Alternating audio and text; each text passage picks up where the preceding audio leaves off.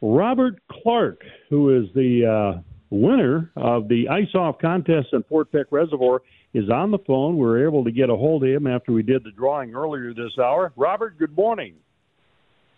Good morning. Robert, you're from Missoula, so it's interesting. Have you ever fished Fort Peck Reservoir? That's a great question. Actually, no, I never have. Yeah, so you just took a stab and guessed it, huh? Well, no, I mean, come on, give me some credit here. Yeah, I was going to say, you don't know that, Downrigger.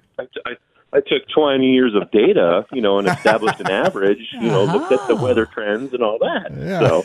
Wow. So you did it the right way, huh? We've never done it like that before. He has a little dartboard in his office down there. He just threw the dart. It's that's seconds. how we do it. There you go. Yeah.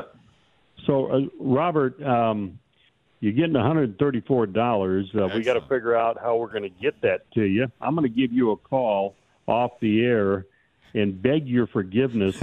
No, I'm just kidding. I'll give you a call, and I'll make all the arrangements for you. We'll get that money to you.